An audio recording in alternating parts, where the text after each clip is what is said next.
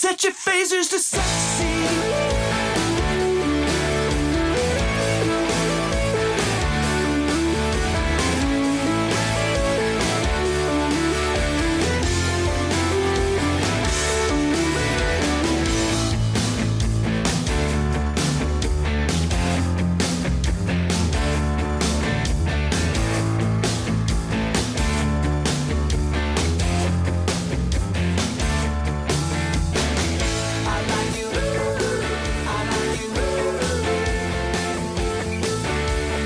Welcome, friends and listeners of True North Nerds. Some of you may be new to listening to this podcast. If the numbers from our last episode are any indication, we had a good bump. I'm assuming some of you came from Post Wrestling and some of you came from elsewhere. Anyways, this isn't a regular episode. This is kind of a sidebar episode that we do every once in a while. We went through on the last episode with the regular crew, our favorites of 2018, but I always like to talk to like friends of the show as well in order to get their opinions on what they really liked. Give us a chance to catch up and also a chance to get outside opinions. So joining me right now is Ryan. Hello. And that's mainly because Ryan's going out to dinner with us after we record these little bits. Yep. And Snowhawk Cosplay is finally off the road for a little bit, and we can coordinate so he could actually come over. I'm actually sleeping in my own bed for about 4 or 5 days before I go back on the road again. And it's funny when everyone, like lately, people are like, what do you actually do for a living? And I've been quoting Michael Weston from Burn Notice. It's like, my name is Ed Campbell. I used to be a spy. And they usually shut up after that. Either it's because they're trying to think about what I just said, or they just think I'm completely like loser. So Burn Notice is one of those shows I love, but also forget it exists at the same time. Because you're supposed to forget, because it's a spy movie or spy show. I guess. So we're going to talk to Ed about his favorite stuff from 2018. But first, let's start off with you got to go to Nashville Comic-Con. Is that what it was called? Yep. Yeah. So I got to go to Nashville Comic-Con. What was that? December 8th. Which shows you how much Ed is on the road, because we've been trying to put this together. Between his road trips, since then. Christmas, New Year's. Yeah. Good. Well, yeah, because it was Nashville Comic-Con was December 8th, and I didn't make it home until the 17th of December. And then with Christmas and New Year's, and I was back on the road. And kid birthday, and there was a whole bunch of stuff in kids' there. Birthdays and all that kind of stuff. And Jen's, there was some health stuff we had to take care of too, and all that sort of fun stuff. Life. Yeah, it sometimes gets in the way of podcasting, but I just happened to be on the road, and I'm a big fan of the Jim Cornette experience, and he had mentioned on one of the, because I kind of missed a couple months worth of episodes, so I was working through the backlog. Oh, okay. And then he had said, "Hey, if Culture Cornette listeners, if you want to come to Nashville Comic-Con December 8th and 9th, the Midnight Express will be there, and it's the 35th anniversary, and Dennis Condrey will be back, and Bobby Eaton." And I'm like, I just happened to be in Nashville that day. So I thought, why not? I will go. So it was at the historic fairgrounds in Nashville, which, after listening to the experience of Jim Cornette, that is a very big hotbed for wrestling. Especially for Southern wrestling. And he is an encyclopedia of wrestling knowledge. Like it doesn't sound like his brain has been dulled by anything. No. At least in that sort of So that was my main goal. My goal was to meet Jim Cornette, because as much as I hated him when I was a kid, yeah, but you were supposed to. Well, that's the thing. The older you get, and you realize he was doing his job. Yeah. And so when I got to the fairgrounds, there's cars everywhere, and it was huge. And I'm like, my God, this is like Fan Expo levels, or like Calgary Expo levels. Like, there's going to be like hundreds of thousands of people here. Mm-hmm. And then I paid for parking, and I got up, and I'm trying to find, like, because the fairgrounds, there's multiple buildings, but then I look, and there was a model train show going on. I'm like, okay. So I walked past that building, and then there's another building, and it was Christmas Expo. Oh, so they had like 3 or 4 shows Yeah, going so on I'm at the like, same okay, time? I'm like, uh-oh, this isn't good. And then I look, and then I saw a Mystery Machine parked way in the back and a 66 Batmobile. Well, that's usually a good sign you're in the right spot. So I walk over there, and past the food trucks in the back was a small, dingy building where the Nashville Comic Con was. So I kind of wondered at first, just because trying to find information on the website, like the website doesn't exist. And basically most of the info was on a Facebook page. Yeah, that seems to be the small Comic-Con's venue of choice now for getting the word out is Facebook. And Yeah. So that being said, I got into the show, just in case anyone's listening. I'm not going to say how I got into the show, but basically I got in. Very small. Like it was like an arena. So I would compare it to the Cottage Country Comic Con or like a Burlington Toy Show. Okay. Like a small kind of fan run event. Yeah. That being said, 100 people, 200 people max set. yeah, it was small. Bunch of vendors. Yeah, some toy vendors, some comic book people. Of note, the only famous comic book person I recognized was Josh Blaylock from Devil's Due Publishing. Yeah. So any comic book fan, And even then, he's been like not out of sight, but sort of off the radar. a well, little bit that for- company sort of fizzled and and- disappeared in 2005, 2006. And yeah, I've heard interesting things about their So- business dealings. So Josh Blaylock was there. Jillian Hall from WWE, she was there. Oh, okay. I'm like, who? And then like, oh Yep. yeah, No, she was there. And Zeb Coulter or Dutch Mantel, depending on which wrestling you like. Yeah. He was supposed to be there. He wasn't there when I was. So Oh, like a table spot, but you never saw him at it. Kind of if I could have find his table, or like I couldn't find his table either. Oh, okay. So he just sort of, but I guess like if somebody didn't quite show up, you don't put anything up. So you don't really Yeah. notice he's missing. So, but the guy I was there to see was Jim Cornette. Cordial guy, super nice, amazing, great to talk to. I told him about the podcast, and Did you mention you were from Canada? yes, I told him And I was. he was okay with that? Yep. No, He was. likes Canadians. He doesn't like our border guards. Oh, really? Oh, he doesn't come to the country anymore due to. I think issues.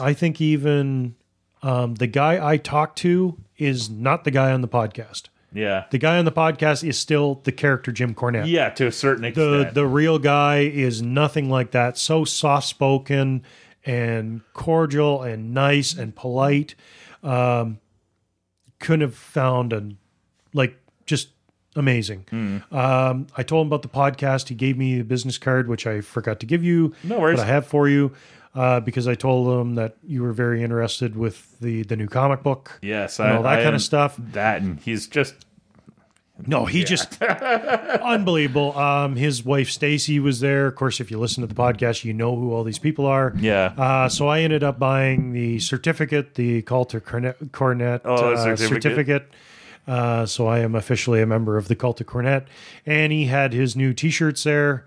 So I ended up picking up a Outlaw Mud Show T-shirt. So that was Nice. one of the brand He's new really ones. good at slogan sort of stuff. Oh, yeah. Like that's one of He had. I'm not a Paul Heyman. I'm a Jim Cornette guy. He's got another black T-shirt with his face on it, which is the Yeah. logo for the podcast. He had his most famous one, the "Thank you, fuck you, bye," but I figure I can't wear that anywhere. Yeah, it's one of those ones that you want, but Yeah. I'm like, where You can't wear it. Yeah. But I got the Outlaw Mud Show, so you really don't know it's Jim Cornette because it's like mud logos and it's got an outhouse on it. But I figure if I wear it, people in the cult will know who they Yeah. are. I walked around the show a little bit more. There were some cosplayers there. I've kind of found out that there is a good contingent of Nashville area cosplayers. There's also a Justice League of Nashville. Really? Yeah, so I Okay. talked to a few of them. There's a Nashville Batman who wasn't there. I do follow him on Instagram. He's like super talented. He wasn't there in attendance, but there was another Batman. As far as cosplay itself, there wasn't a lot of cosplayers there. Well, given the size of the show. Yeah. So again, like maybe about 15 or 20 cosplayers. Walking up and down the aisles, there was another good-looking blonde there. So I'm like, "Who are you?" Turned out she was a Playgirl.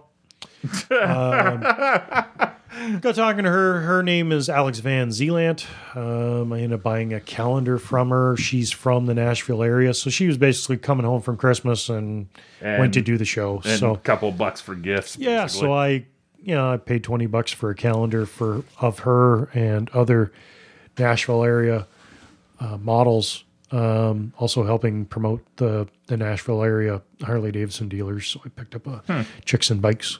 Nice. Talked to her for a little while, and she is a Playgirl from the Slovenia Playboy. So she isn't okay. in the American one, but she's getting into acting and all that kind of stuff. She was super nice. Cool. Got a couple selfies with her. Picked up a comic book. A comic book. It was from an independent publisher. And I cannot remember the title of it now. Must have left a bit of Artwork is great. The story, not so much. How about this? I won't say what the comic book was in case anybody's listening. The story is great. It's based in the 40s. It's a World War II book of a USO troop. So the artwork is a very pinup style, Okay. kind of trying to be like the Rocketeer, that style. Oh, like a Dave just Stevens. not Dave Stevens' talent. Yeah. The writing is horrible. I got 5 pages in, and I ended up meeting the artist or the writer and publisher. It was $5 for the book. That's not actually. You know what? For an indie book like that, that's not bad. Yeah, but it was just Yeah. drivel. I couldn't get past 5 pages, but the pictures are pretty, and so Yeah, you never know. Maybe the artist will do something later on. yeah, who knows. And then before I left, because it was such a small show, like a normal show would be like, oh, I'll spend 2 days here, and after about 2 hours, I'm like, I'm done. Yeah. I'm good. So as I'm walking out, I thought, I'll just get some more FaceTime with Jim Cornette and just, thank him a lot and try to see what I can get from him. Just butter him up a little bit. Yeah, I thought, hey, maybe try to butter him up and get him to do a bumper for the podcast or something like that. Unfortunately, he was busy. So I'm standing there, and then Bobby Eaton looks over at me. He's like, hey, come here. So I walk over, and he's like, Jim's busy, but can we help you? And I'm like, I said, well, I picked up some stuff from Jim earlier. I just wanted to say thank you to him, and I just want to say to you guys, I'm truly honored to be able to meet you. Him and Dennis Condrey. Dennis Condrey had cancer, Yeah. so he's in remission. Of course, he's got the hole in his neck. Oh, he's got a tracheotomy. Oh, Yeah, I didn't so know that. He, sticks his thumb in the hole so he could talk to me. That's And so weird. And he's like, of course, it's the same hand I shook. So, but anyways, I figured, hey, what the guy's gone through in his life. Yeah, true. So I thanked them immensely. By that point, I was tapped out for cash. I had no more money left, but thanked them. So again, growing up, I wasn't I didn't know who the Midnight Express Well, were. we didn't really get that up Yep. here. We really didn't get WCW in a good stretch until TSN picked up Nitro. Yep. Like there was, So we didn't. and worldwide when We didn't get TBS the whole hit cable here. Crockett thing. So, but I got to meet him. I got to shake Bobby Eaton's hand. I got to shake Dennis Condrey's hand. I got to talk to him, and I also got to prove that I'm bigger than most wrestlers. Because like Bobby Eaton standing there, and I had to look down at him. So, it's one of those. If you go and check my my Instagram and that kind of stuff, you'll see a bunch of pictures of me meeting wrestlers, and I'm a lot bigger than they are. So most of the time, yeah, we'll find one. You could have been a monster, man. Vince loves a monster. When growing up and watching wrestling, and you see how big the guys were, and I always thought like Triple H was huge, and then I meet him, and if you see the picture of me, it's like I could probably give him a go. His years of training would just tie me into knots, but yeah, and he also married the boss's daughter, which doesn't help your situation. Yeah. All in all, it was okay for the 2 hours. It was an interesting show. Yeah, it was something to do.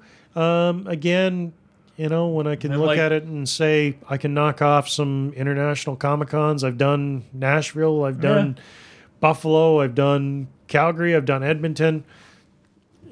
So it's like, it was an experience. But I went to meet Jim Cornette. I met Jim Cornette. And you were good. Yep. It could have been one of those. I met Jim Cornette and what up? No, just one of the nicest, friendliest people I've met in the wrestling business. Mm-hmm. And luckily, due to some of my friends and connections, I've been able to meet quite a few wrestlers. Mm-hmm. And I'd put Jim Cornette as one of the top ones. Cool. If you want to know the bottom ones, message me. I'll tell you who some of the ones are. Alrighty. Well, so before we get to your favorites of 2018, I spoke to a couple other friends of the show, and we will queue up to that pre-recorded interview with Mr. Jay Fosgitt, who has been on our show a number of times. He does Bodie Troll, did My Little Pony for a bit, and as you will hear at the end of this interview, he's got a banner year for stuff off his bucket list to click off. So this is me with Jay Fosgitt talking about his favorites from 2018.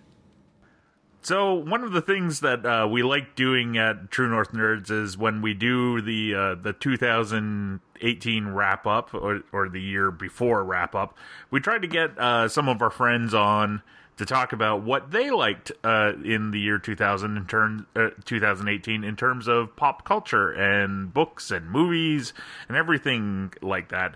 And one of our best friends in the comic industry, although he might not think that, is Mr. Jay Fosgitt. How you doing, Jay? I'm great, and thank you for having me on your show again and being your best friend.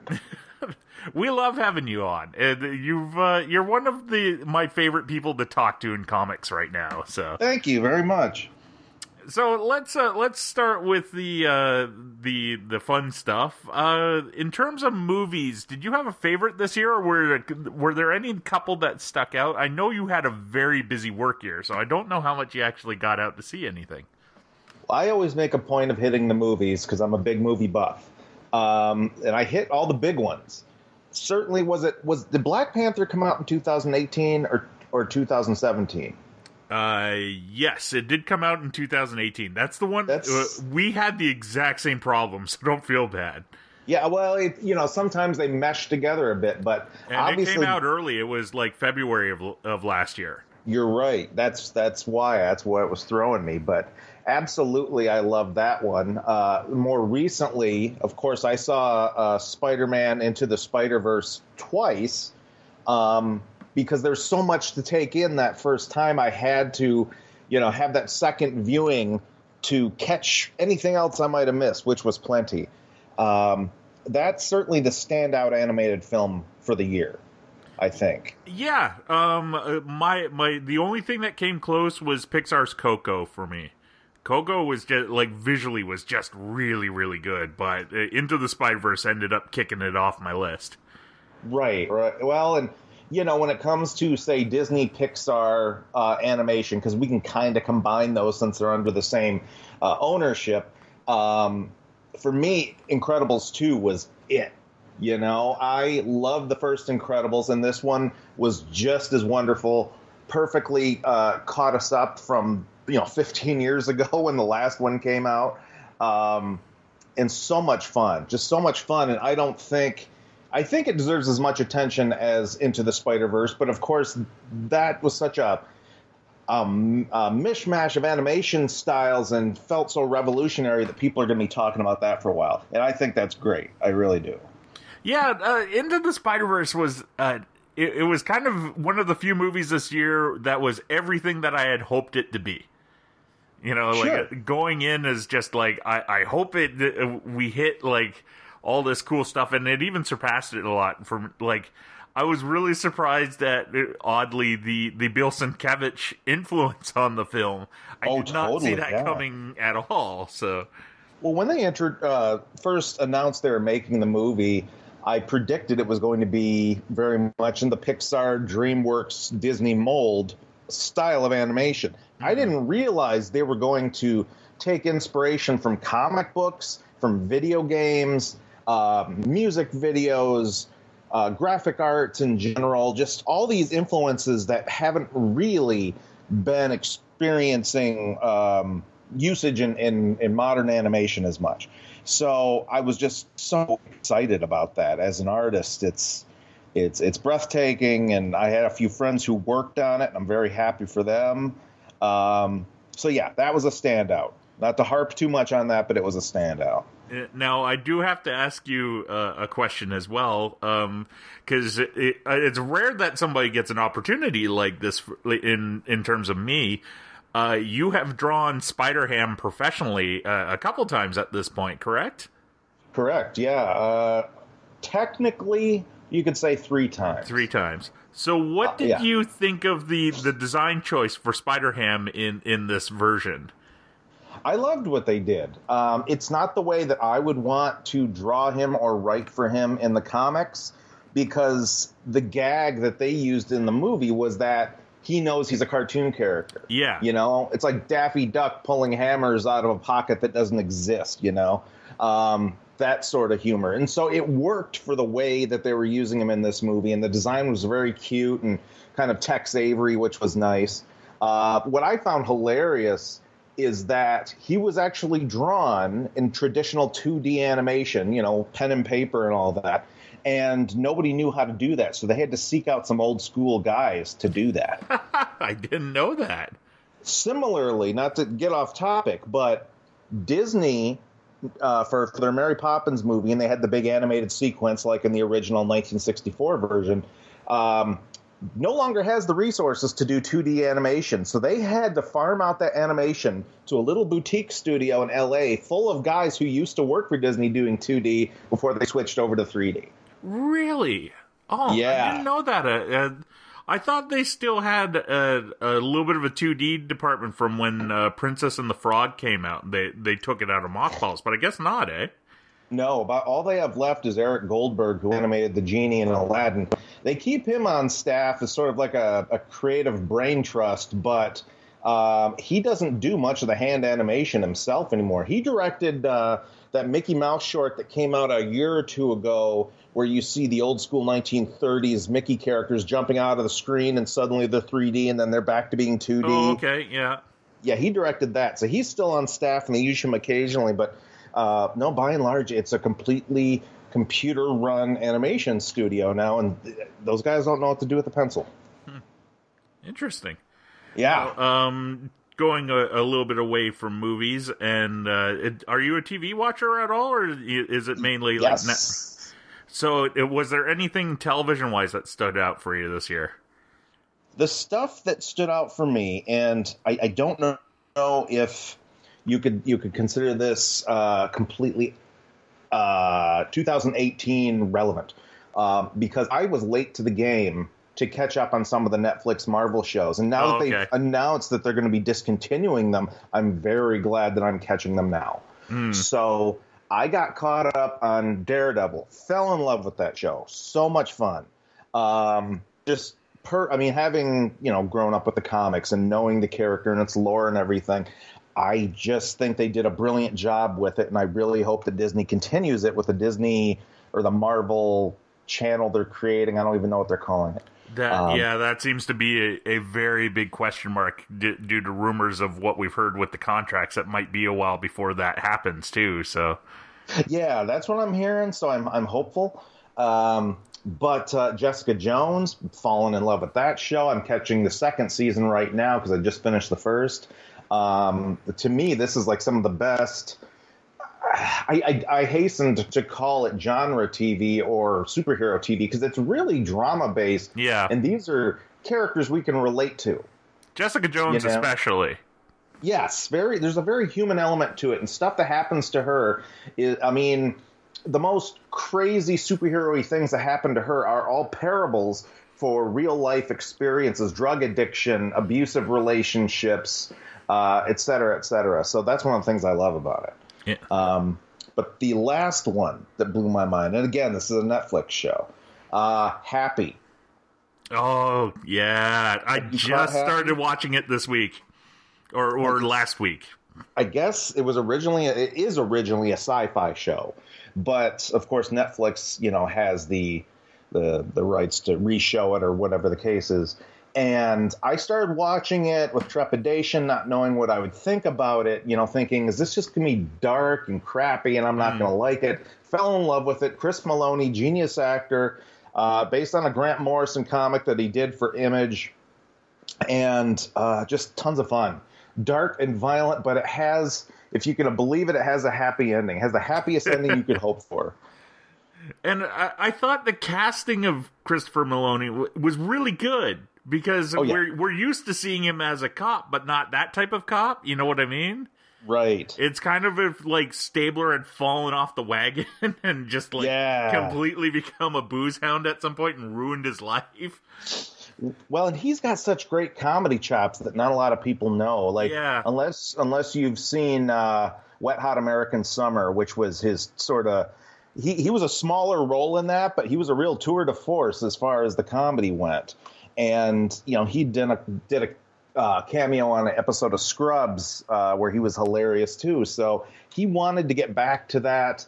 And certainly he's got a great build, and he has a very athletic build, so he's great for the tough sort of Dirty Harry kind of stuff, but he's also hilarious. So and he was an executive producer on the show. Oh, I didn't know that. I always point to, because not a lot of people know it's him, is in the first Harold and Kumar movie, he's Freak Show, the guy with all the boils and stuff and like missing his hair, whose wife wants to sleep with both Harold and Kumar at the same time. I had forgotten about that. Yeah. Oh my God. That's hilarious. I didn't realize it was him until like years later when I saw it in the credits. I'm like, oh wait. That's hilarious. I forgot because I only caught like bits of that. So yeah, that's hilarious. So one of the things that I also find kind of interesting is, were there any comics that stood out for you during the year? Because I know it's weird for some professionals that once they're in it, they can't see it the same way, or at the same time have a very busy schedule and just don't get to read as much as they did when they were kind of breaking in or a fan. Was there any comics that stood out for you? Yeah, certainly I suffer from a lot of the same situations that my other fellow creators suffer, where we create them more than we get to read them anymore. But I got to experience the new Mr. Miracle, which has been amazing because I'm a big Mr. Miracle, big Barda fan. And so it was a very cinematic comic, the way that it wasn't your typical comic book storytelling. It's not your typical sequential art. It really felt cinematic, and it really felt like a deep comic for such a goofy looking superhero, because Mr. Miracle is a pretty unique outfit. But so yeah, DC's been doing that. I've been trying to keep on top of that. That's been fantastic. I caught some of the DC Looney Tunes mashup books that they were doing. Yeah. The Batman Elmer Fudd one, I'd already heard it was getting a lot of acclaim. Fantastic. It really was. And I did not have high hopes for it, and I was very happy. Because admittedly, it felt like a stunt.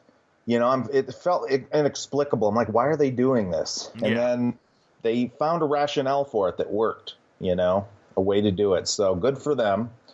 And, beyond that, the book that I've been continually reading for the last I think I discovered it in 2017. I don't think it was later than that. Is Rumble through Image. Just the most fun book I've ever read in comics. And so I've been collecting them regularly, and I highly recommend you check it out. It's kind of barbarian fantasy mixed with modern urban decay. Huh.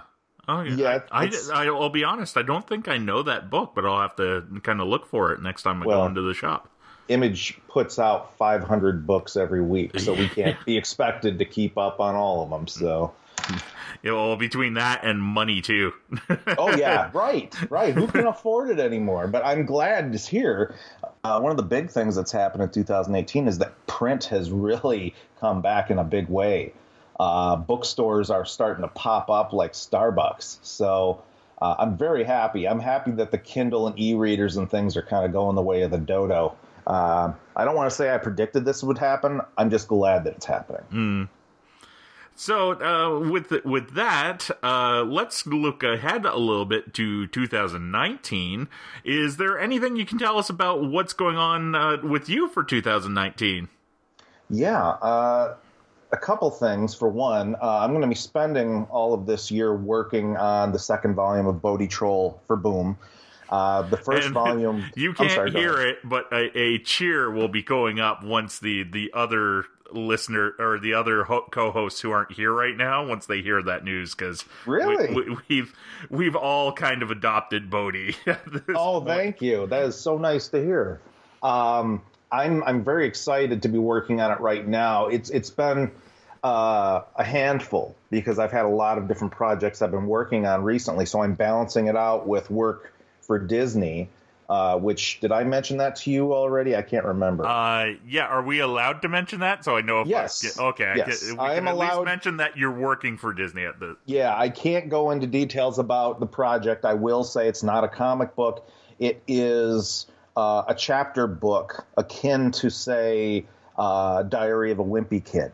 So it's that sort of demographic. Oh, okay. And it's featuring some very classic Disney characters. I am not the writer. They brought me on as an illustrator to my benefit, and it's been a really wonderful experience so far. So I'm spending the rest of this year until July working on that.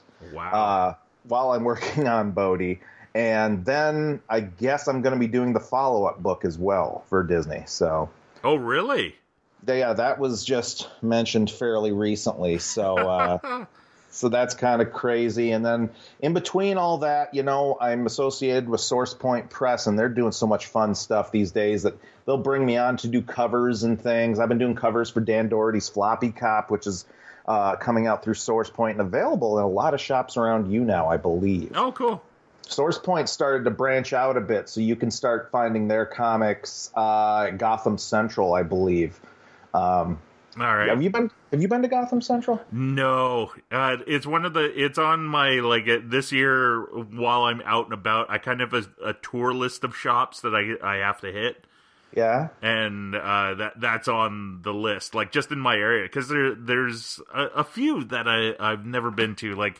While I've been to the Beguiling, I've never been to their kids comic store, Little Island. Yeah, and I kind of want to check that out too.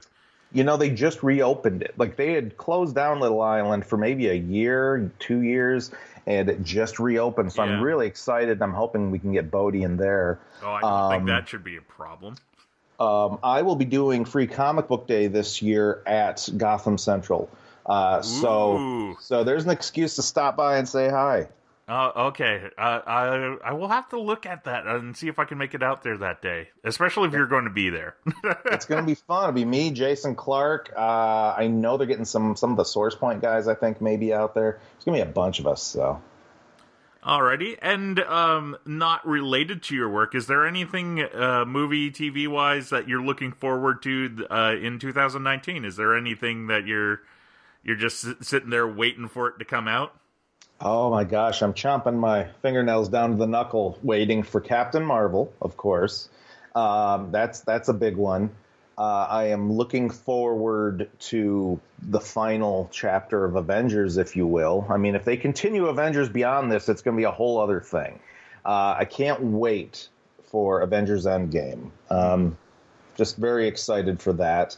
I'm excited for Shazam. Like, DC has not lost me completely as a fan. I love the fact that they filmed it in Toronto, for one. Yeah. But it looks like so much fun. It looks different from anything they've ever tried to do cinematically at DC, so I'm definitely going to support that. Yeah, me too. I'm not the hugest DC guy. I'm weirdly, I'm the guy who I liked Suicide Squad. There's a lot of people who have pooped on it. But I'm like, I thought it was all right, and Jason Justice Clarke League was okay. Yeah, no, Jason Clarke loved it. I didn't hate it. What it was is I tell people there are elements of it that I really liked. Yes. As a whole, I didn't love it, but I loved components of it, and sometimes that's a pretty good thing. And Wonder Woman was rather good, and Aquaman was fun. Aquaman has a lot of holes in it you can drive trucks through, but it was entertaining. No, I loved Wonder Woman. That's rightfully so.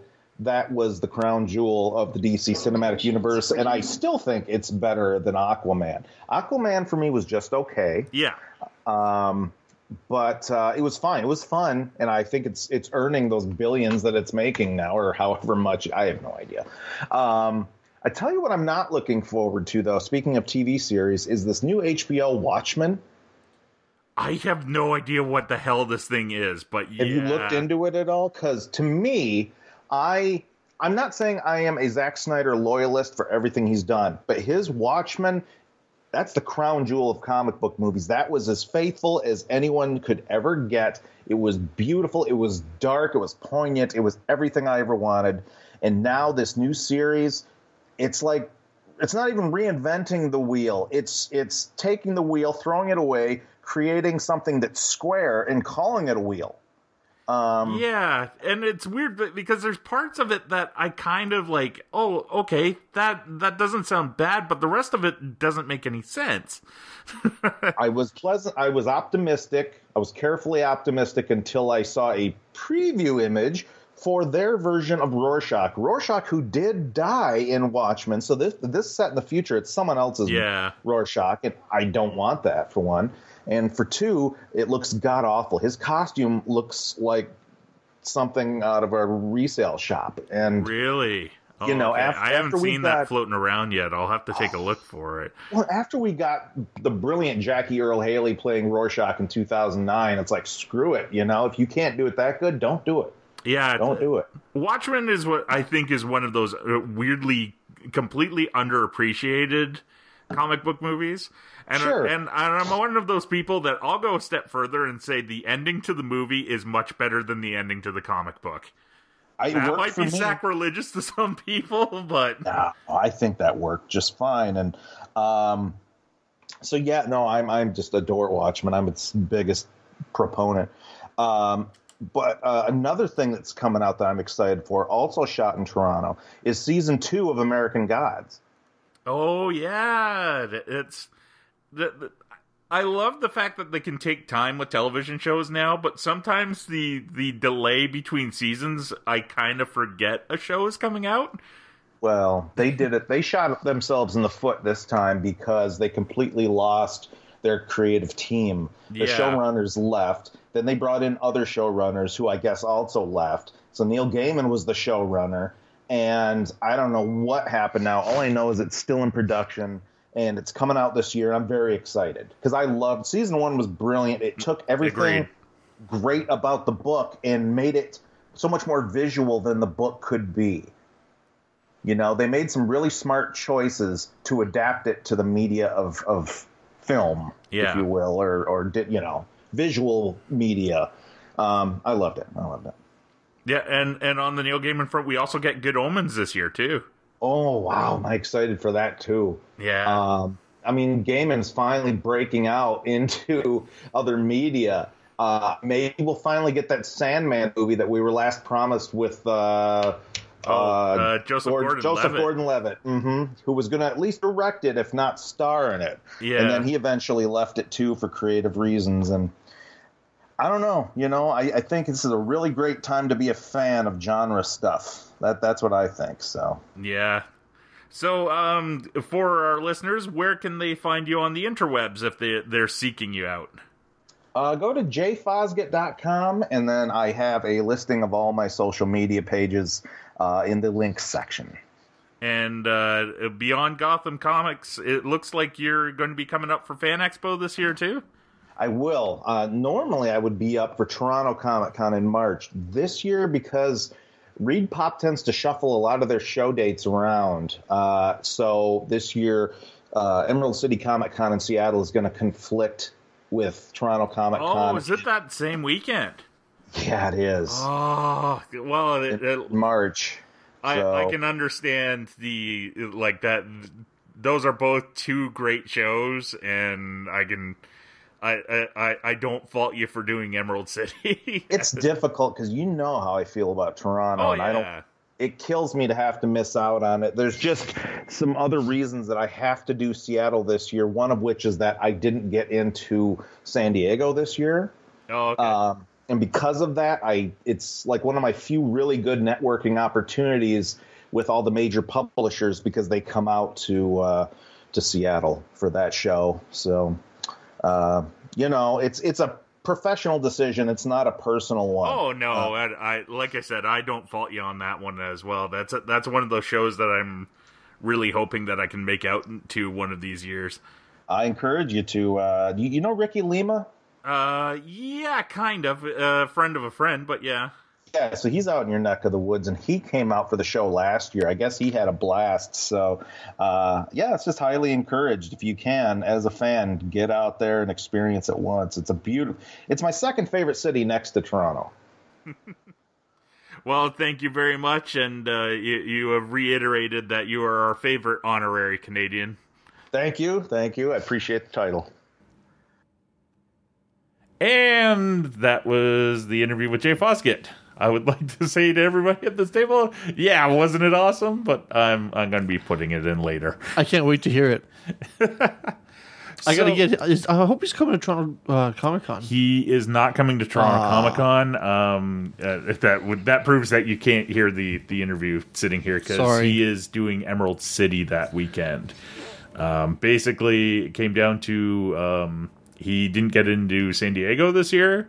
And the two best networking opportunities with comic companies are San Diego and Emerald City, because Emerald City is very much a comic-based convention.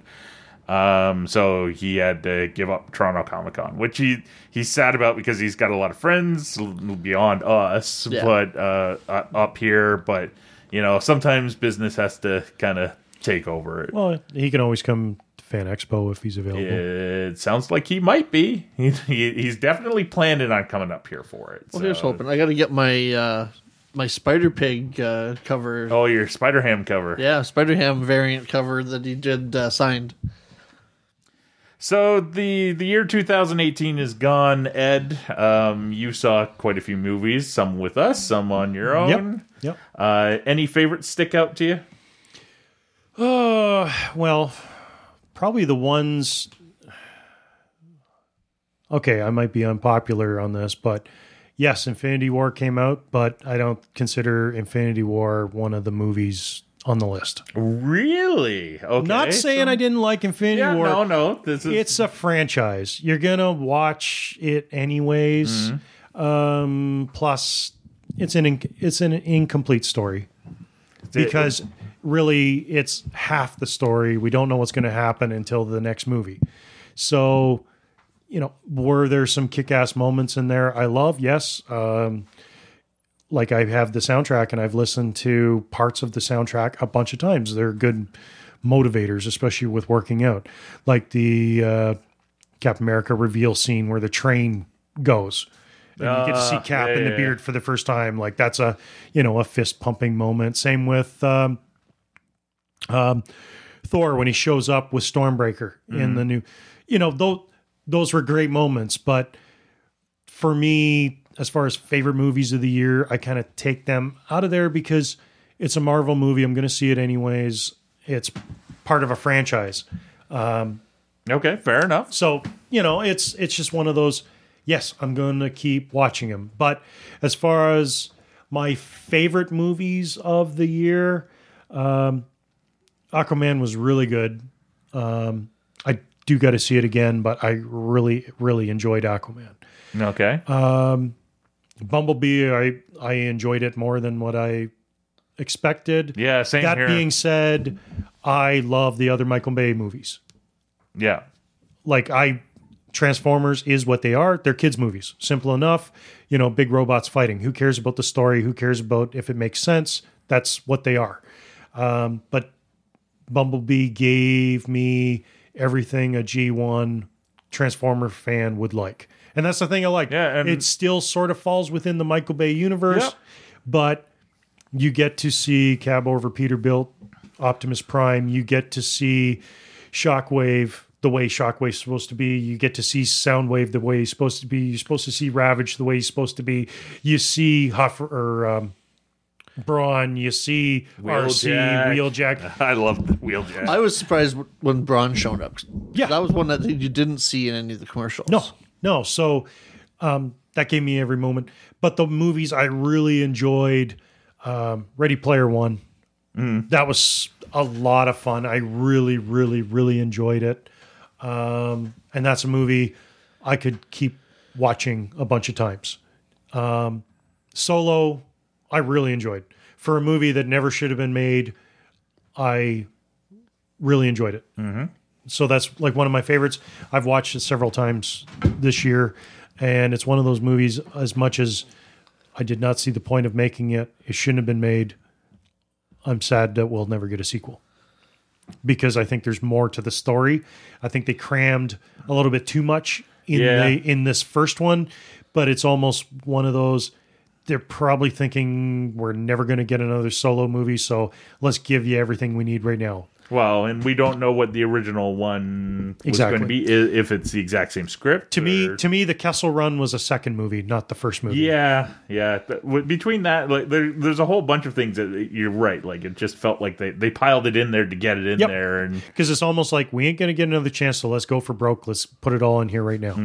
Because really, the way that movie the way the movie leaves off, you could go right into episode 4. yeah. And I wouldn't if you do the Kessel Run, don't have him get the Falcon at the end of the movie either. Yep. You know what I mean? It's like you don't need to put all of that in the same movie. But I enjoyed it. Yep. Like I have a lot of fun, and Beckett, like Woody Harrelson, to me, Beckett is one of the coolest new characters in Star Wars.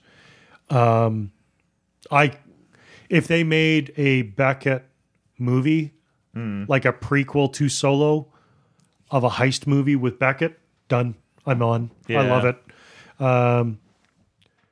I haven't enjoyed a character that much since Krennic in Rogue One. Yeah. I love Krennic in Rogue One. So the only thing I feel bad about that is Ben Mendelsohn is now like bad guy. Yep. Like he is replaced Mark Strong in that slot for the next couple of years. he's going to be in Captain Marvel. Yeah, and he's probably a bad guy. Well, he's a Skrull. We know that. But his poster has come out. The movie poster has come out with him, and he is Talos, so he is the main Skrull. Which, spoiler, I went and found the new action figures down in the States recently for Captain Marvel. It's ruined the movie, especially if you look at the Nick Fury figure. So all the people posting stuff about Goose right now, don't look at the Nick Fury figure. I think you'll get your hopes up. Yeah. But back to favorites of 2018. Trying to think back. Deadpool 2. I really enjoyed that movie. I didn't say, you're not listening to this. I didn't say that because I hate Deadpool. But no, I just... We'll have to edit that part out. Yeah. Well, let's be fair. Other Ed is not listening to this. Yeah, so I you can say it. Shit talk as much as I want.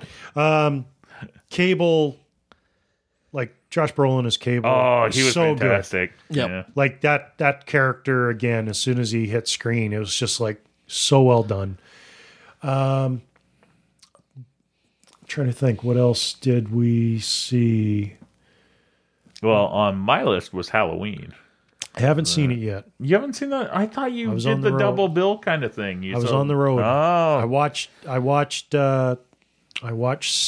78.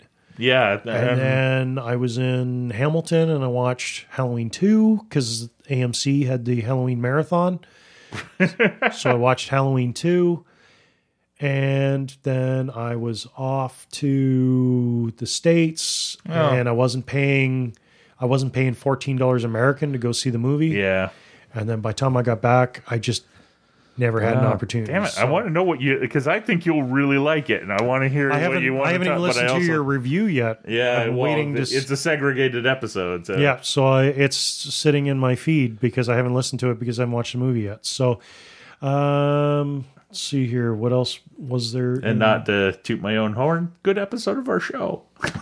I haven't had a chance to see Fallout yet. I do have the Blu-ray. Just I was waiting to watch it with my wife, so I haven't had a chance. There was a lot of stuff this year. Like I had completely forgotten about Deadpool 2.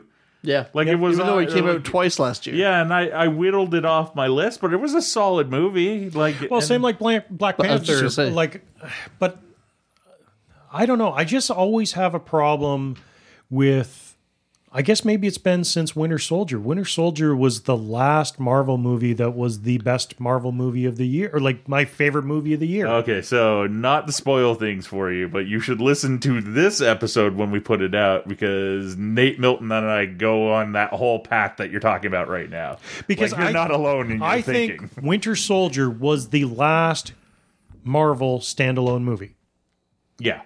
Well, not only that, it is so well written and so well done that Nate and I both talked about it in a little bit, that it could have, like, it's a great Captain America movie, but it could have been a Bourne movie. Oh, no. You know, it's very well done for that genre of film. Yeah, it could have been Bourne, could have been Bond. Yeah, like it's No, it was the best. It was one of the best spy movies to come out in a long time. and it's the gold standard for the MCU. Yeah.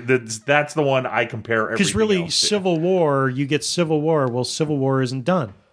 And that's right at that point. You get Civil War, and you get everybody in it. So it was an Avengers movie. Yeah. And then the Avengers are split. So it's like, well, this isn't done. It didn't finish telling a story yet. Black Panther is still. It's a standalone. It doesn't affect the rest of the MCU. But as soon as you bring out Infinity War, it's the prequel to Infinity War. Half the the big chunk of the movie happens in Wakanda. So it sort of takes it out of that, well, it's not a standalone movie anymore because it's directly involved in Infinity War.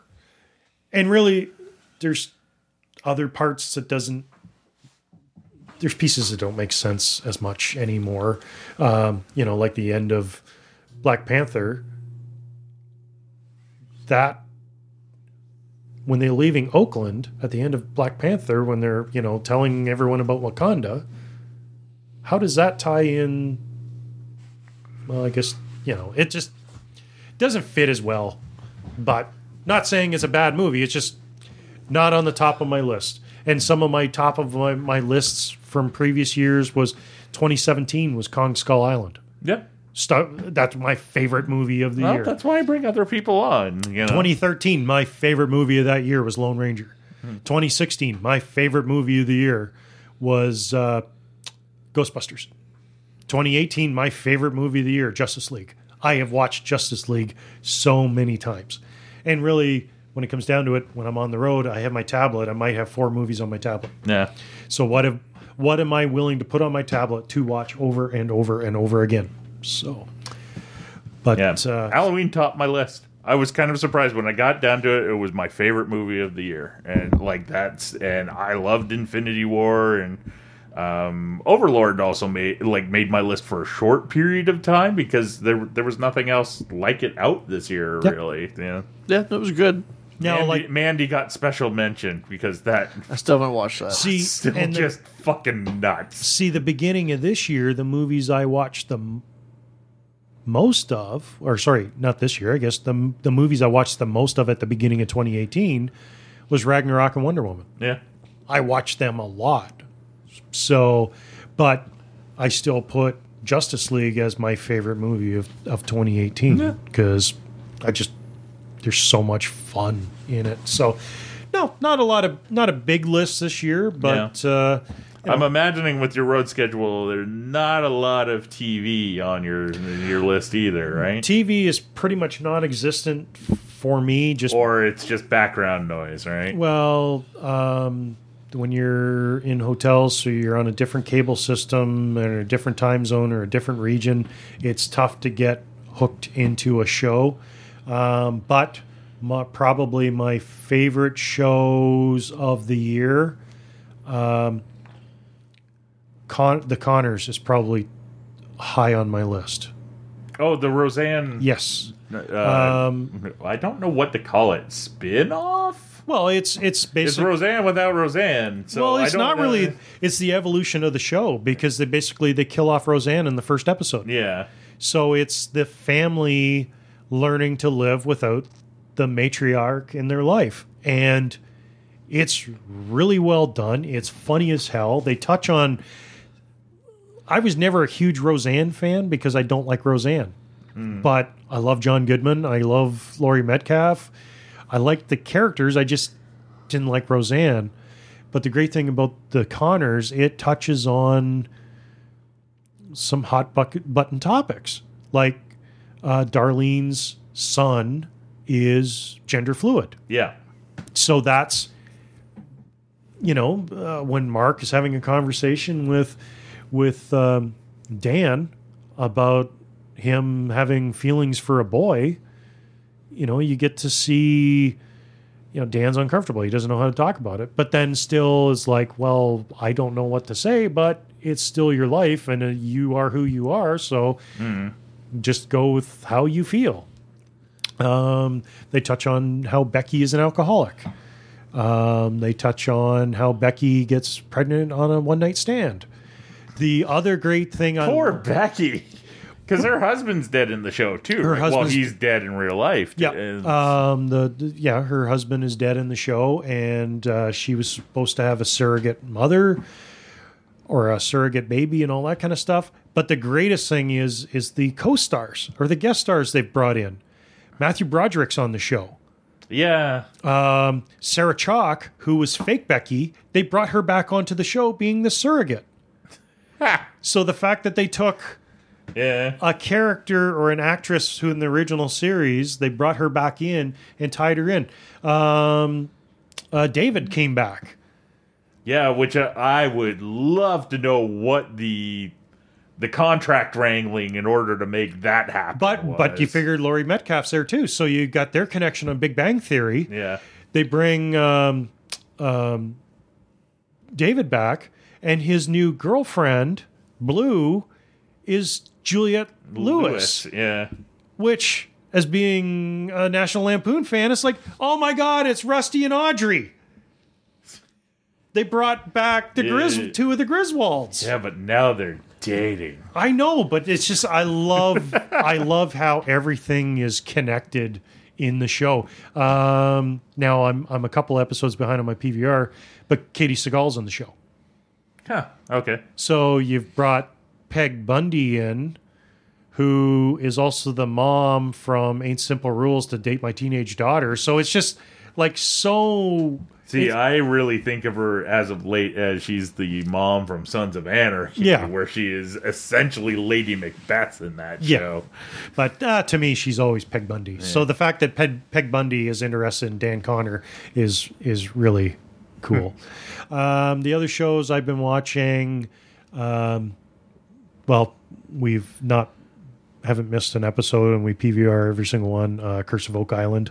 That's my Also made Ryan's list, if Yep. I'm not mistaken. I love that show. It's completely fascinating, and this current season, I think we're going to find out more than we ever have before. Well, they keep finding new stuff. They Yep. keep finding new buried structures that have never been, haven't been They've put more money. uncovered since they were buried. They've put more money into the archaeology this year than ever before. So it's and the science that they're using is really, really interesting. So I'm loving that show. Letterkenny. Yeah, Letterkenny's Gotta good. love Letterkenny. Yeah. So Our American listeners probably, I don't know, is it's it on Yeah, Hulu. it It's is. on Oh, Hulu it's now on in the Hulu. States. So if you're American and Even listen Kevin to the Smith show, is a fan of it. Well, Letter- he likes Canadian stuff, though. So? Yes, he more or less, like, he's an expat, but Yeah. wasn't born here. Well, Letterkenny is definitely top. Like, I don't have Crave, but I pick up the DVD the day it comes out. Yeah. So those are pretty much my top TV. It's just I just don't have a lot of time to get into. That's why I'm surprised you have that much, to be honest with you. I just don't get into a lot of episodes. Like I loved Supergirl and I loved and it's just I can't get into them. Just I don't have time. Same with all the Netflix shows. I've got Netflix, but I've got crappy internet, so I don't watch any Netflix. So I'm still have to work through season 2 of Daredevil, which I have on Blu-ray. So, but that's about it for TV for me. So. Okay. Well, we have one more question for Snowhawk Cosplay, but first, we're going to my conversation with our good friend Nate Milton from the Kings of Sport and the upcoming Rocky Maivia picture show. And just getting Nate's thoughts on the year that was nerdy entertainment, and then we'll be back to close things up. So we can't do a end of 2018 best of favorite of episode without bringing on one of our favorite friends of the show. Luckily, he was able to do this kind of on the last minute. We have with us brother Nate Milton. How are you, Nate? What's going on, brother Brent? It's short notice, long notice. If it's in my power to show up for my friends, I will do that. Even though it's cold up here in Canada. In the words of a wise king, I never freeze. So let's start off with the movies of 2018. Did you have any particular favorites this year? I have a feeling I know one of them.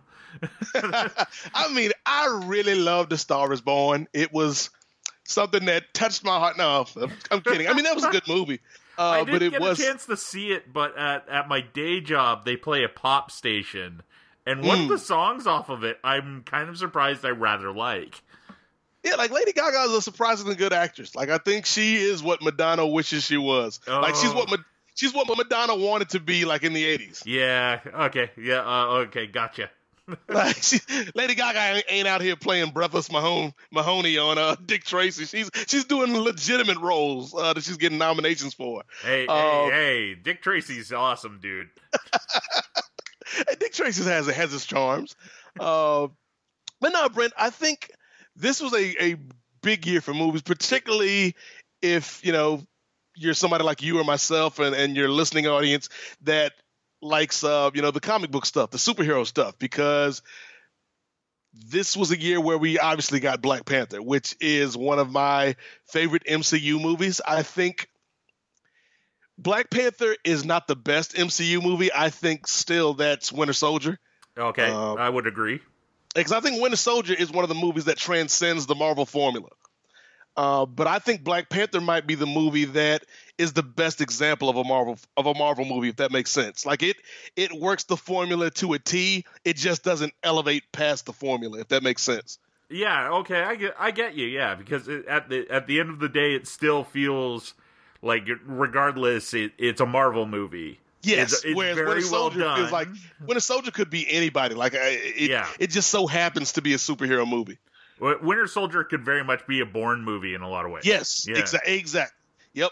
But yeah, I love Black Panther. I'm excited for the sequel. I thought this was a really and I know it's going to be cliche coming from me, but I think this was a really big movie.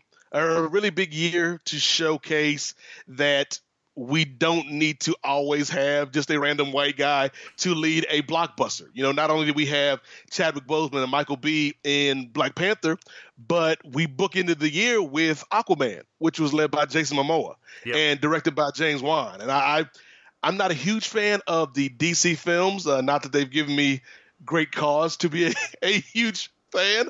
The shade is real. But I really enjoyed Aquaman. I thought Spider-Man Into the Spider-Verse was a really cool, unique presentation of, an animated superhero movie. Like, I dug it. I think the music worked, the unique art style worked. So I was really pleased with Into the Spider-Verse. And I don't think we can talk about 2018 without talking about Infinity War. Because that was a movie, like, I like Infinity War a lot, but I don't love it as much as most people seem to. But I was watching it on Netflix this weekend, and I'm like, yeah, this is a really strong movie. And so it just gives me a lot of hope for what Marvel's got in store for us this year. Yeah, for Infinity War, in some ways, I think we talked about this the last time I talked to you about it. I really think it depends on how they stick the landing. Yes. And that could potentially elevate Infinity War a lot more, depending on what they do with it. Or, the whole thing could crap the bed. I don't foresee that happening, given Marvel's track record, but at the same time, it's like, it is a possibility. Like, how crazy is 2019 going to be, Brent? Like, not only do we have Captain Marvel, which is a big deal for Marvel in terms of their first film led by a woman. Like, I think that it's great that they finally have caught up to DC. So there's a point in DC's favor. Yeah. But not only do we get Captain Marvel, which I think is going to be a good film, we're going to get the second part of Infinity War, the Endgame. And then, like, today, come on, Brent. Oh, when I woke up this morning getting ready to go to work and they dropped that Spider-Man teaser on us, man, come on. And it was good, too. It doesn't really give away too much. That's what I really like with what Marvel's been doing with their trailers in the last little while is... It gives you enough to whet your appetite, and the basic beats is like, the Spider-Man's going on a trip somewhere in Europe, but beyond that, you don't really know a huge amount of the story.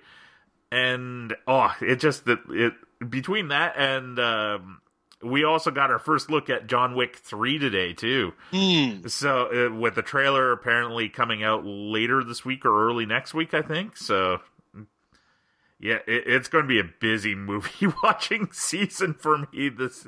And like all those, man, we haven't even talked about Glass. Like, I think Glass could be a sneaky good film.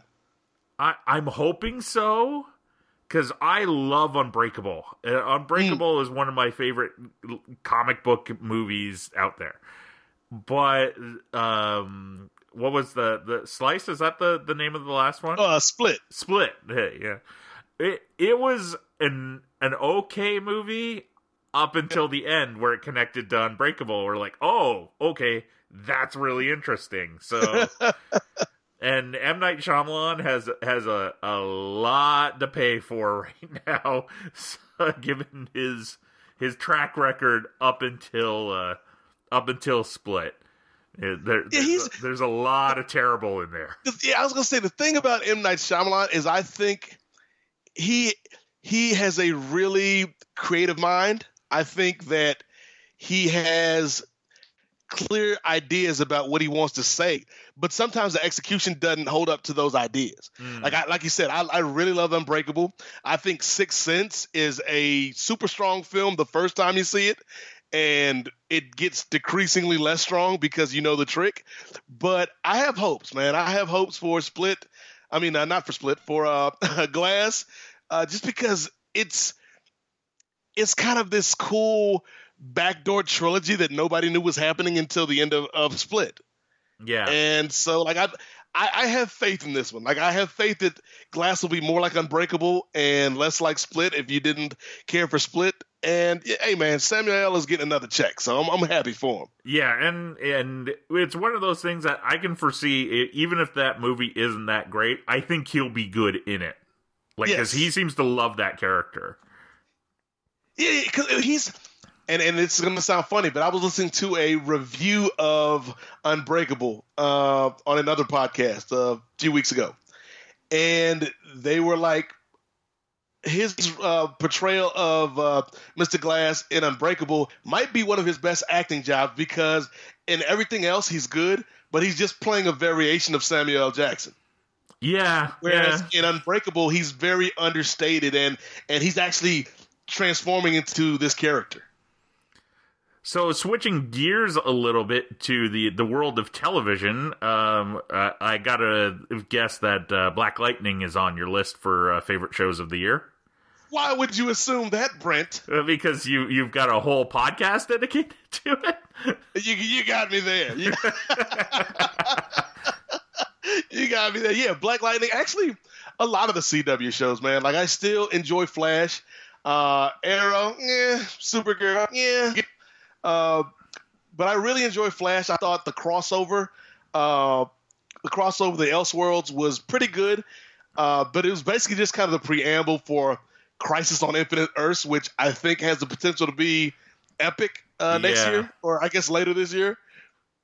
I guess we'll see when they plan on putting it out. But yeah, because I think at the end it said fall, but that to me says that they'll be starting the season with the crossover, and then we spend the rest of the year kind of picking up the pieces from it. So it'll be interesting because like that's pretty ambitious. It's an interesting idea for television, definitely. Yeah, and I think we'll see like some of the other shows. The Supergirl get brought into this world. The Black Lightning crew brought into this world. And again, Black Lightning is a show that really challenges people, and it challenges them in the way they tell their stories, which is basically like a lot of mini arcs within the larger story. Yeah. And it also challenges people, with some of their ideas about society and the way that we treat each other and the way that things are set up systemically. And so I'm a big fan of Black Lightning, both the comic character and the TV show.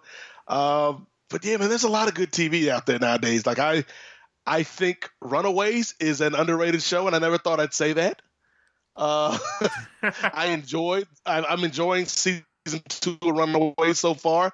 I'm excited, and again, I never thought I'd say this. I'm excited for season 2 of Cloak and Dagger because I really enjoyed the first season. Yeah, I haven't checked out Cloak and Dagger, but I ran through all of Runaways in basically 2 days. And really, really dug it. And I'm curious what they do kind of with second and third season, because I'm a big fan of the comic, and some aspects of it were definitely adhered to, and some weren't, and like not in a negative way, but like it's one of those things, like there's certain aspects of that show that I have no idea where it's going, which is kind of nice. Yeah, and so it's good, man. Like, even though we lost pretty much all of the Netflix MCU, it's good that there are some other options out there for fans of this stuff on broadcast TV. We've only got 2 more. We've got 1 season of Jessica Jones and 1 season of Punisher. Well, presumably they could be renewed. Netflix could do an about face, but I don't see that happening. Yeah, and I hate to be that guy, Brent, but those are the 2 shows I was least interested in. Yeah, no, I love Jessica Jones season 1. Season 2 just did not do anything for me.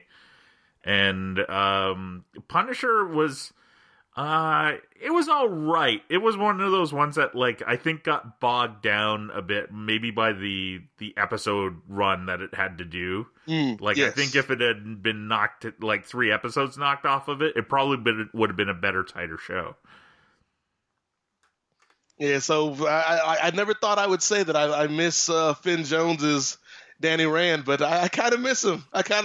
Yeah, I'm curious to see if so. The apparent rumor is those characters are all locked in sort of into non-compete clauses of sorts for another 2 years. That's it. Which also basically the what I've been heard and read is that those Netflix characters cannot appear in another media form outside of Netflix for 2 years after they ended, which would also explain why we never saw any of those characters in the MCU greater, even as cameos. Like that makes a lot more sense now too. And it's sad, man, because like Cloak and Dagger actually planted a bunch of seeds last year for a crossover, at least, with certain characters out of Luke Cage. And so sometimes I wish it was more like wrestling where people could just show up and be like, wait a minute, what's going on? That's Luke Cage. He doesn't work here. Yeah. But I guess, man, Disney's going to get their money one way or the other. So Well, that's another thing I'm excited for, though, is Disney. I want to see how this streaming service takes off and the Marvel options that are going to be available when it launches. Well, it sounds like you're going to get it before we do because we have no date or time or idea whether it's coming to Canada or not. So, yeah, that's the same with DC streaming service. We're lucky in the fact with that one, at least, Titans has a Netflix deal up here, so it just popped up this week, so I'll be able to sit down and watch that. But that's the same as like Flash and Black Lightning up there for you guys, right? Yeah, it's kind of weird. They don't have television homes on Canadian networks, so I guess Netflix worked out a deal. But the problem with that is they don't have Green Arrow or Supergirl, so the crossover episodes aren't going to help. So what you're saying is that Stephen Amell can be all in, but Arrow in Canada is all out. I will let you have that one, sir. Speaking of which, since my show occasionally touches it because 2 out of 4 of us are big wrestling fans, and I know you are a big wrestling fan, I can't stop talking to you unless I get your kind of thoughts on what you think of the potential of AEW. I think the potential is limitless, man. I think it's good for the business.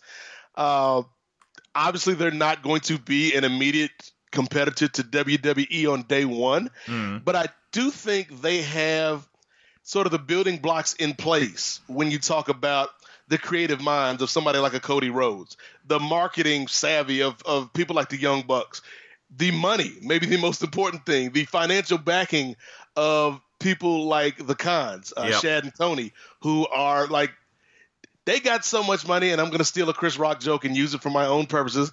They got so much money, if they woke up with Vince McMahon's bank account, they would jump out the window. Yeah, because I heard it was either a podcast or a website mentioned that like they're the 250th richest family in the, I don't know if it's the world or just North America. I mean, they own the Jacksonville Jaguars. You know, owning an NFL team is not cheap. They also own a soccer league team over in England. I believe it's a Premier League team in England, which is not cheap either. So they got deep pockets, and their connection with this wrestling venture is really intriguing to me. And particularly if you look at that press conference where they talked about things like healthcare, where they talked about things like equal pay or more fair pay for the female performers. Like, if they can get this thing off the ground and make it a sustainable product where not only is the niche audience that, you know, was there for All In follows it, but wrestling fans in general, your typical WWE fans, can gravitate to it, they have the potential to do some things that could change the industry, you know, in terms of better treatment for the workers. So I am optimistic about this. I think if they do things right and they get the right TV home, that they could, within a year or two, be the number 2 company in North America. Like I said, still beating the WWE, that's a long ways away. But if they play their cards right, if they do things the smart way, which I think they will, knowing the people put in place there, they have the potential to be the number 2 company in the country within a year. Yeah. Do you think it really hinges on that TV deal? Yeah, because TV is everything these days, man. Like, as much as people want to say that, you know, television is a changed industry and people are cord cutting now and everything's streaming or digital, which is true to a certain extent, there's still a lot of people that have not crossed that technology barrier yet, and they get most of their entertainment through traditional cable. And so to me, like, if you can, you know, like having a streaming service for All Elite would be cool, but you limit yourself if that's the only place they can get your show. I think if they're able to come to a deal with somebody like a WGN or somebody like a Spike TV, or in a best case scenario, if they could come to an agreement with somebody like Turner and have the backing of Turner Sports with them as well, that would be something that makes them a major player in the industry. and you as an old school WCW fan, if they showed up on TNT. Yeah, and like the branding's there because the show on Tuesday, I think it's like Tuesday Night Dynamite or something. Yeah, something along those lines. So what you got Tuesday Night Dynamite on TNT? It writes itself. Oh, I hadn't even thought about that. That is really good. They should hire me, Cody. If you're listening, call me, brother. Hey! When I have been open about I will go to work for those guys in a behind the scenes copywriting or or writing role. What's it? And I am more than happy to bring you along as a broadcaster. It is crazy, Brent, because like fans are excited, but I think people who work in the industry and are tangentially connected to the industry, like everybody's excited. Like I've seen so many people that I follow and follow me in terms of people in the business over the last week and a half, 2 weeks that are just like, hey, Cody, Matt, Nick, holla at your boy if you get a chance. Because I think there's a cool factor. There's a freshness factor with this product. And I hope that it isn't squandered because, for a little perspective, we've seen something like this before, not to this degree with that type of backing in terms of the financials, but we've seen this with TNA where they were the new hotness. They were the new hotness for a time being for 2 or 3 years before they became old and busted. And so that's what you would hope AEW can avoid. Like they don't want to become old and busted. They want to stay that new hotness and keep things moving. That's another movie I'm excited for, that new Men in Black. Oh, yeah. So we'll use that as the perfect segue. What are you looking forward to in 2019? I mean, obviously Spider-Man. Like I have a lot of high hopes for that movie, particularly with the people. I'm not gonna spoil anything, but the people that were involved in the trailer. Yeah. There was somebody in the trailer who, let's just say, Brent, kind of takes the Tony Stark mentor role in this one. Yeah, and surprised the crap out of me that he showed up. I'm really excited about that. Like, I think him and Tom Holland could have some really great scenes together. So I'm really amped for Spider-Man. Of course, Endgame, that MIB movie. I'm glad it's not a reboot of the franchise. Yes. Because, granted, Will Smith and Tommy Lee Jones might never do another one, but I want that option to be open, and I want them to be able to play in the sandbox that Will Smith and Tommy Lee Jones did for 2.5 really good movies. And it also looks like this movie might have a slightly different tone to it, too. Like, the trailer is very action-based as opposed to comedy, right? Like, we didn't have a lot of the jokes that you kind of associate with you can do that, though, when you have, and no offense to Tommy Lee Jones, but Tommy Lee Jones was an old man when the first Men in Black came out. Oh, yeah. And Will Smith is a great actor, and he can do action, particularly in his younger days, but he's not that dude anymore. Chris Hemsworth, like, he's got the comedy and he's got the physicality for this action, as well as Tessa Thompson, So I'm really excited for this, man. Yeah, it's one of those movies I keep forgetting about, but yeah, like the trailer was enough to sell me on it, and I like Men in Black 1 and 3, so yeah, that's what I'm saying. Like, I think they made 2.5 good movies. Like, I think 1 and 3 are fine. There were parts of 2 that I liked, but mainly the Rosario Dawson parts. But overall, 2 just kind of felt like a misfire. Yeah. I like Michael Jackson's cameo in that movie, weirdly. Yeah, that was funny. That was funny. But yeah, I'm looking forward to that. There's another thing I'm looking forward to, though. What is it? Oh, Shazam, because that comes out this year, right? Yep, it comes out next month, I believe. Okay, yeah, because I like. Oh, now you just made me sad because they're gonna have to go head to head with Captain Marvel, right? Oh, maybe it's no, they're not. It's one is actually a little bit later. I want to say Captain Marvel is actually March this year.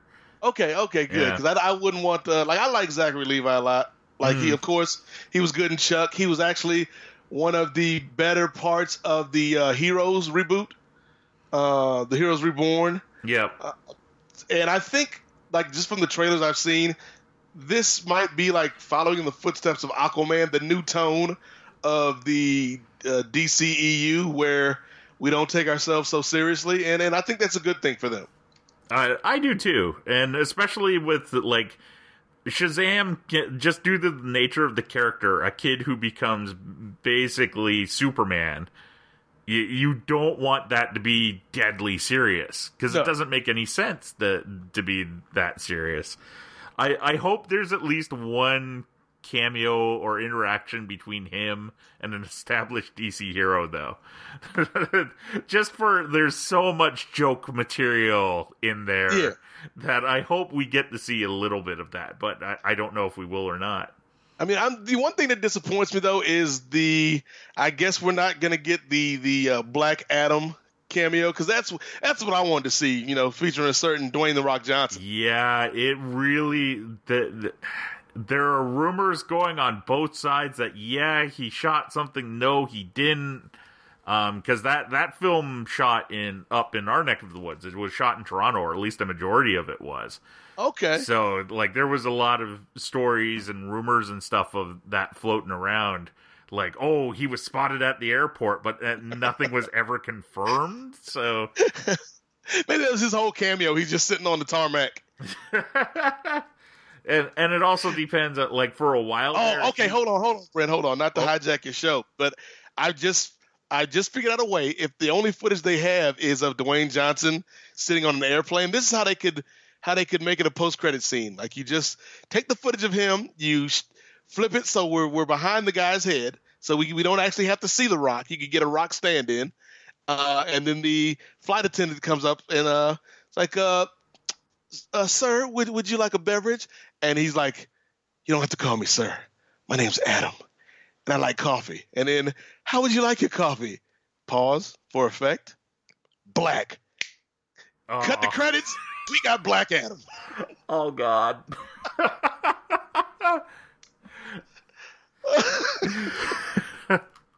And on that note... Hey, it's at least as good as the Woody Harrelson cameo in that. Oh yeah. Oh, that was so terrible.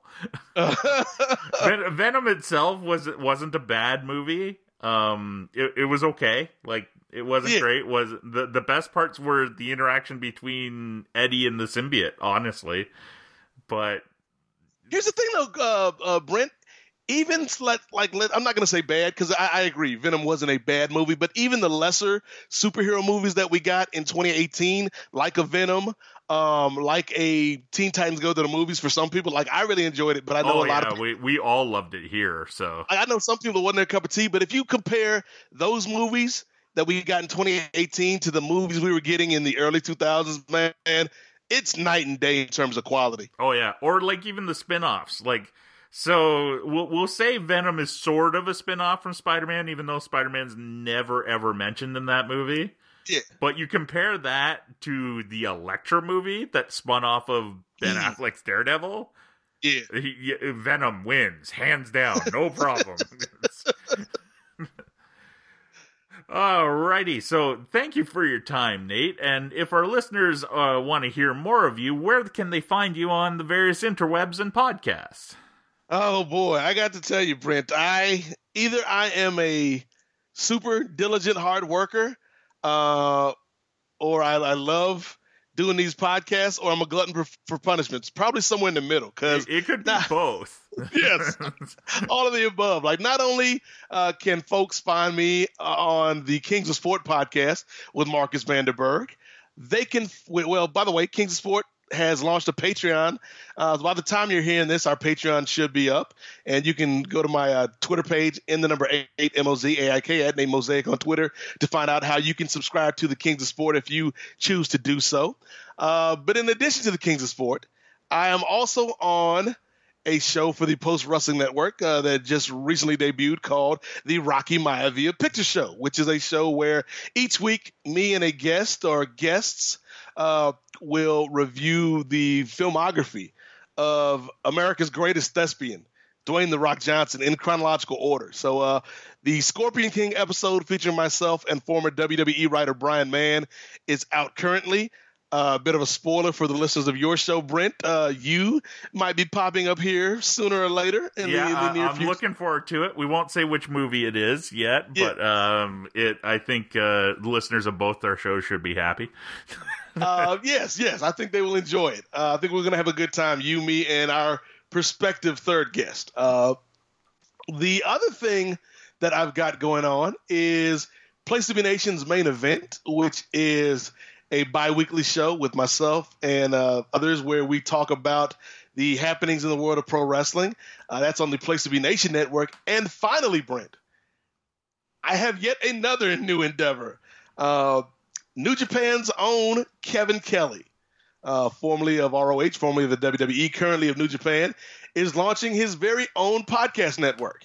Oh, really? And I am going to be one of the hosts of a monthly review of WWE pay-per-views. It's going to come out immediately after each pay-per-view, so probably about an hour and a half maybe at the most, depending on how long it takes us to edit these things. Yeah. After the pay-per-view, and the first edition of the show, which we have tentatively, that's how you say that word, tentatively titled Chain Reaction, is going to happen on Sunday, January 27th after the Royal Rumble. So it'll be me and 3 or 4 guests giving, we're kind of doing like an around the horn PTI style show, but instead of talking sports, we're going to be talking about the WWE pay-per-view to air that night. So that's Chain Reaction on the Kevin Kelly Podcast Network, the main event on the Place to Be Nation Network, the Rocky Maivia Picture Show on Post Wrestling, and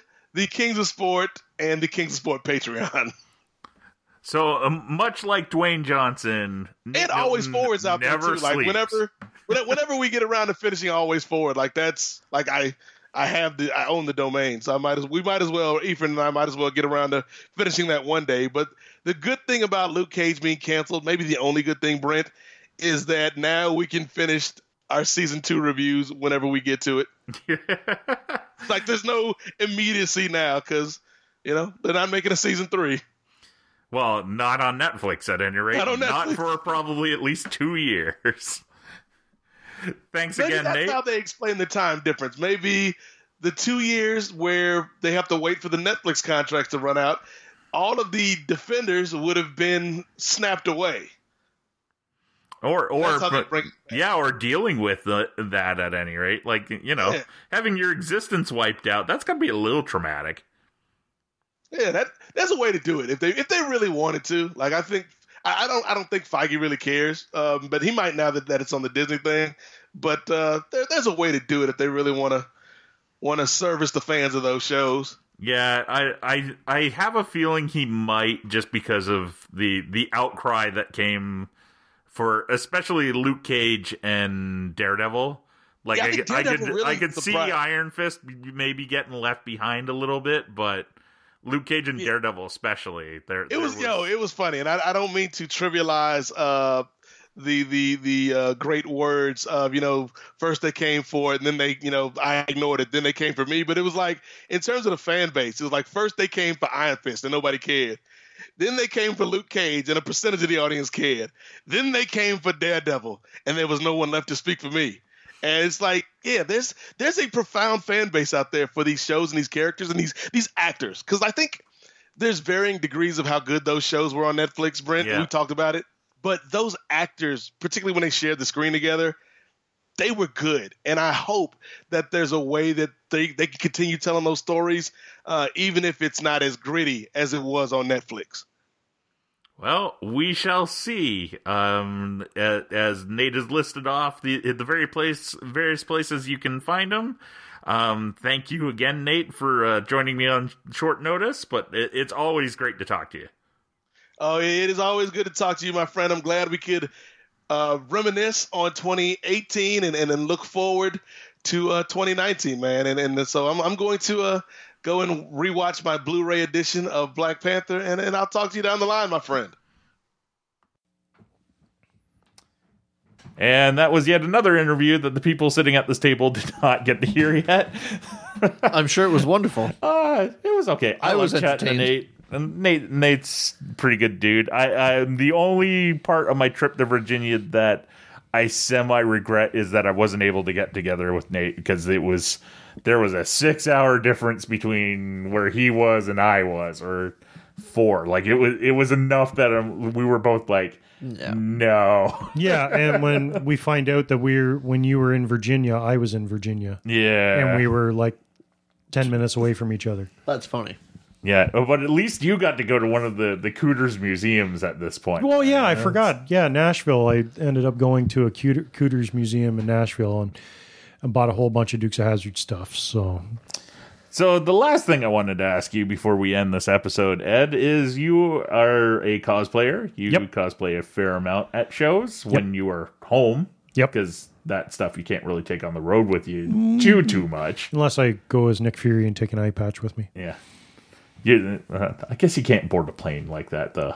Because it wouldn't matter. Prove I don't have an eye. Yeah. So, what was your favorite cosplay experience of this year? Because you debuted a couple new costumes this year. So this year, the new ones, it was just after Fan Expo. I invested a bit of money into my cosplays. So this year, my goal was to not build as much, but buy more. So I affectionately called it cost play. It was just a lot easier to for time. It's just a lot easier to buy the suits. Yeah. I had one build this year. That was Vulture that I did at March Comic Con, which turned out really well. Which I ran a poll on my Instagram, and that ended up being my top cosplay for 2018 by voting. I had some people say that I set up my voting very difficult. How was it set up? Well, no, he means by the choices, yeah, right? by the choices. Hard to choose. I thought maybe whatever you did was just made it hard. Not that you had to press the question mark button in order to get the right answer. Well, no, it was one of those. I took every single individual cosplay I did. So I cosplayed Hawkeye 4 times this year. Yeah. So I'd put Hawkeye up against Thor, and I put Hawkeye up against Batman. I put Hawkeye. Eventually, Hawkeye kept winning, so I just bundled all Hawkeyes into one category and said, pick the best Hawkeye, which was all the same suit. But then I put my new Batman suit against Nightmare. And some people said, how do I choose? I went, choose your favorite. So Batman was one of my new ones. I bought a cowl from Gauntlet FX on Etsy from Calgary, and the rest of it I assembled myself.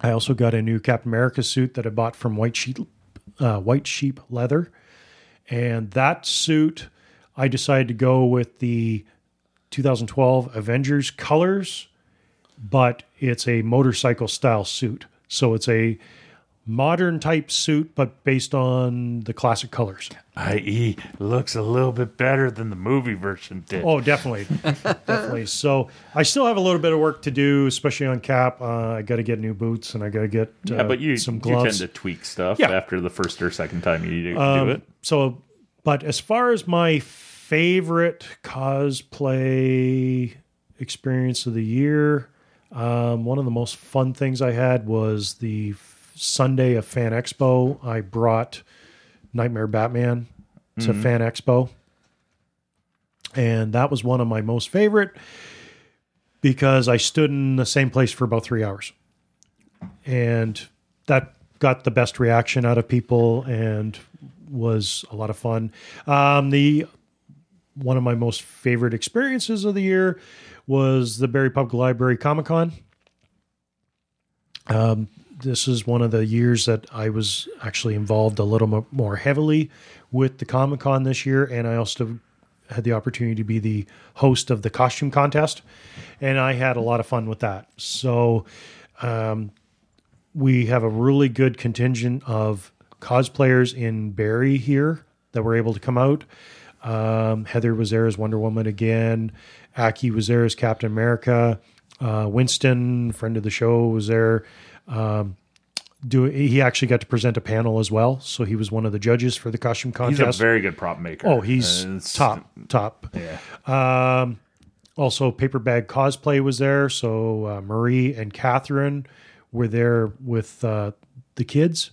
So their Paper Bag is the team, and Marie and Catherine are sisters. Oh, okay. Who they've won multiple awards at Anime North and other events. So they're top tier cosplayers. They were there also doing demonstrations. So the nice thing I like with the show at the library, I kind of grab my spot where I always like to be, right out front, welcoming people as they come in. And it was great. And also Ryan suited up as Ghostbusters. So if you check my Instagram, you'll see some pictures of Ryan suited up with Stuart as Ghostbusters. And I even pulled my my Ghostbuster suit out because, Ghostbusters just go perfectly in a library, Well, in my exactly. opinion. Hand in hand. So like library, firehouse, Yep. Yeah. So that giant temple set on top of an apartment building somewhere. Exactly. So that was a lot of fun. We're already starting to plan BPL Comic Con 2019 in the next month. We're already going to start planning for it and really working hard to help focus and showcase the Berrien area cosplayers. That's sort of where my goal and vision is, and I'm actually going work probably more as far as the cosplay coordinator to help that happen. Well, that's good. It was a great event, and I know Jen had a lot to do with its fruition and its genesis, and my goal is to keep it going as part of her legacy. So, do you have anything new in store for your cosplay lineup this year? You don't have to give it away, but if you want to hint at it. As far as builds this year, no, I don't. You are on the road a lot. I don't really have any plans this year. I'm trying to focus on what people's favorites are, and to try to build my footprint within the cosplay community, and also build my followers on social media and that kind of stuff. Since I've got Batman and I've got Captain America, I'm working on those to promote them and get them more out there, especially with the amount of money I invested into those two costumes. Thor is always a favorite, so Thor is going to be back. And Hawkeye has turned into probably my second most definitive costume.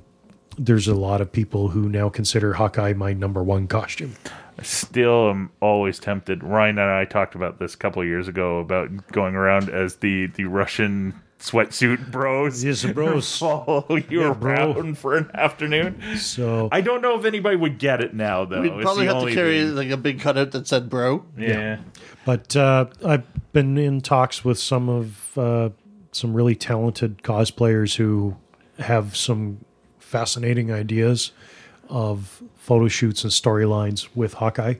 So it's that's in the plans for this year. Cool. So that's one of my goals, is just sort of to build on it. This will be my 6th year of cosplaying. So it's just try to just build and establish myself a little bit more in the area. So Awesome. Well, thank you for taking time out of your time off to come over. well, it's been a little while since I've been on the podcast. Yeah. So Well, we will try and have you on again. It's just lining up the schedules is the hard part sometimes. So let's go get food. Yeah, I'm hungry. And thank you for listening to this special episode. Thanks to Jay Fosgit and to Nate Milton and to Snowhawk Cosplay. Those guys have already gotten a chance to give out their social media stuff, Ed. So where can people find you on social media? where they can find me on social media, I'm on Instagram, I'm on Facebook, I'm on Twitter, not as much as I used to be. I'm on Pinterest, I'm on everything. Just Snowhawk Cosplay. If you How is that spelt or worded? Just in is it one word or is it two? I don't know. Snowhawk is one word. Yeah, and then Cosplay is a separate word. Sometimes if you mash them together, you can find me. So pretty much if you go to Instagram, Just type in Snowhawk Cosplay all in one word. You can find me on Facebook. It's Snowhawk space cosplay. Basically you type in your search features and you'll find me at some spots. So Awesome. I will always welcome new followers and more interactions with people. Cool. Thank you for listening. If you enjoyed this episode or any of the other episodes, please go to Apple Podcasts and your other podcast providers of choice. Rate and review us and help us get in that algorithm a little bit more. And until next week, this has been Brent, Ryan, and special guest Snowhawk Cosplay. We will see you with a regular episode. And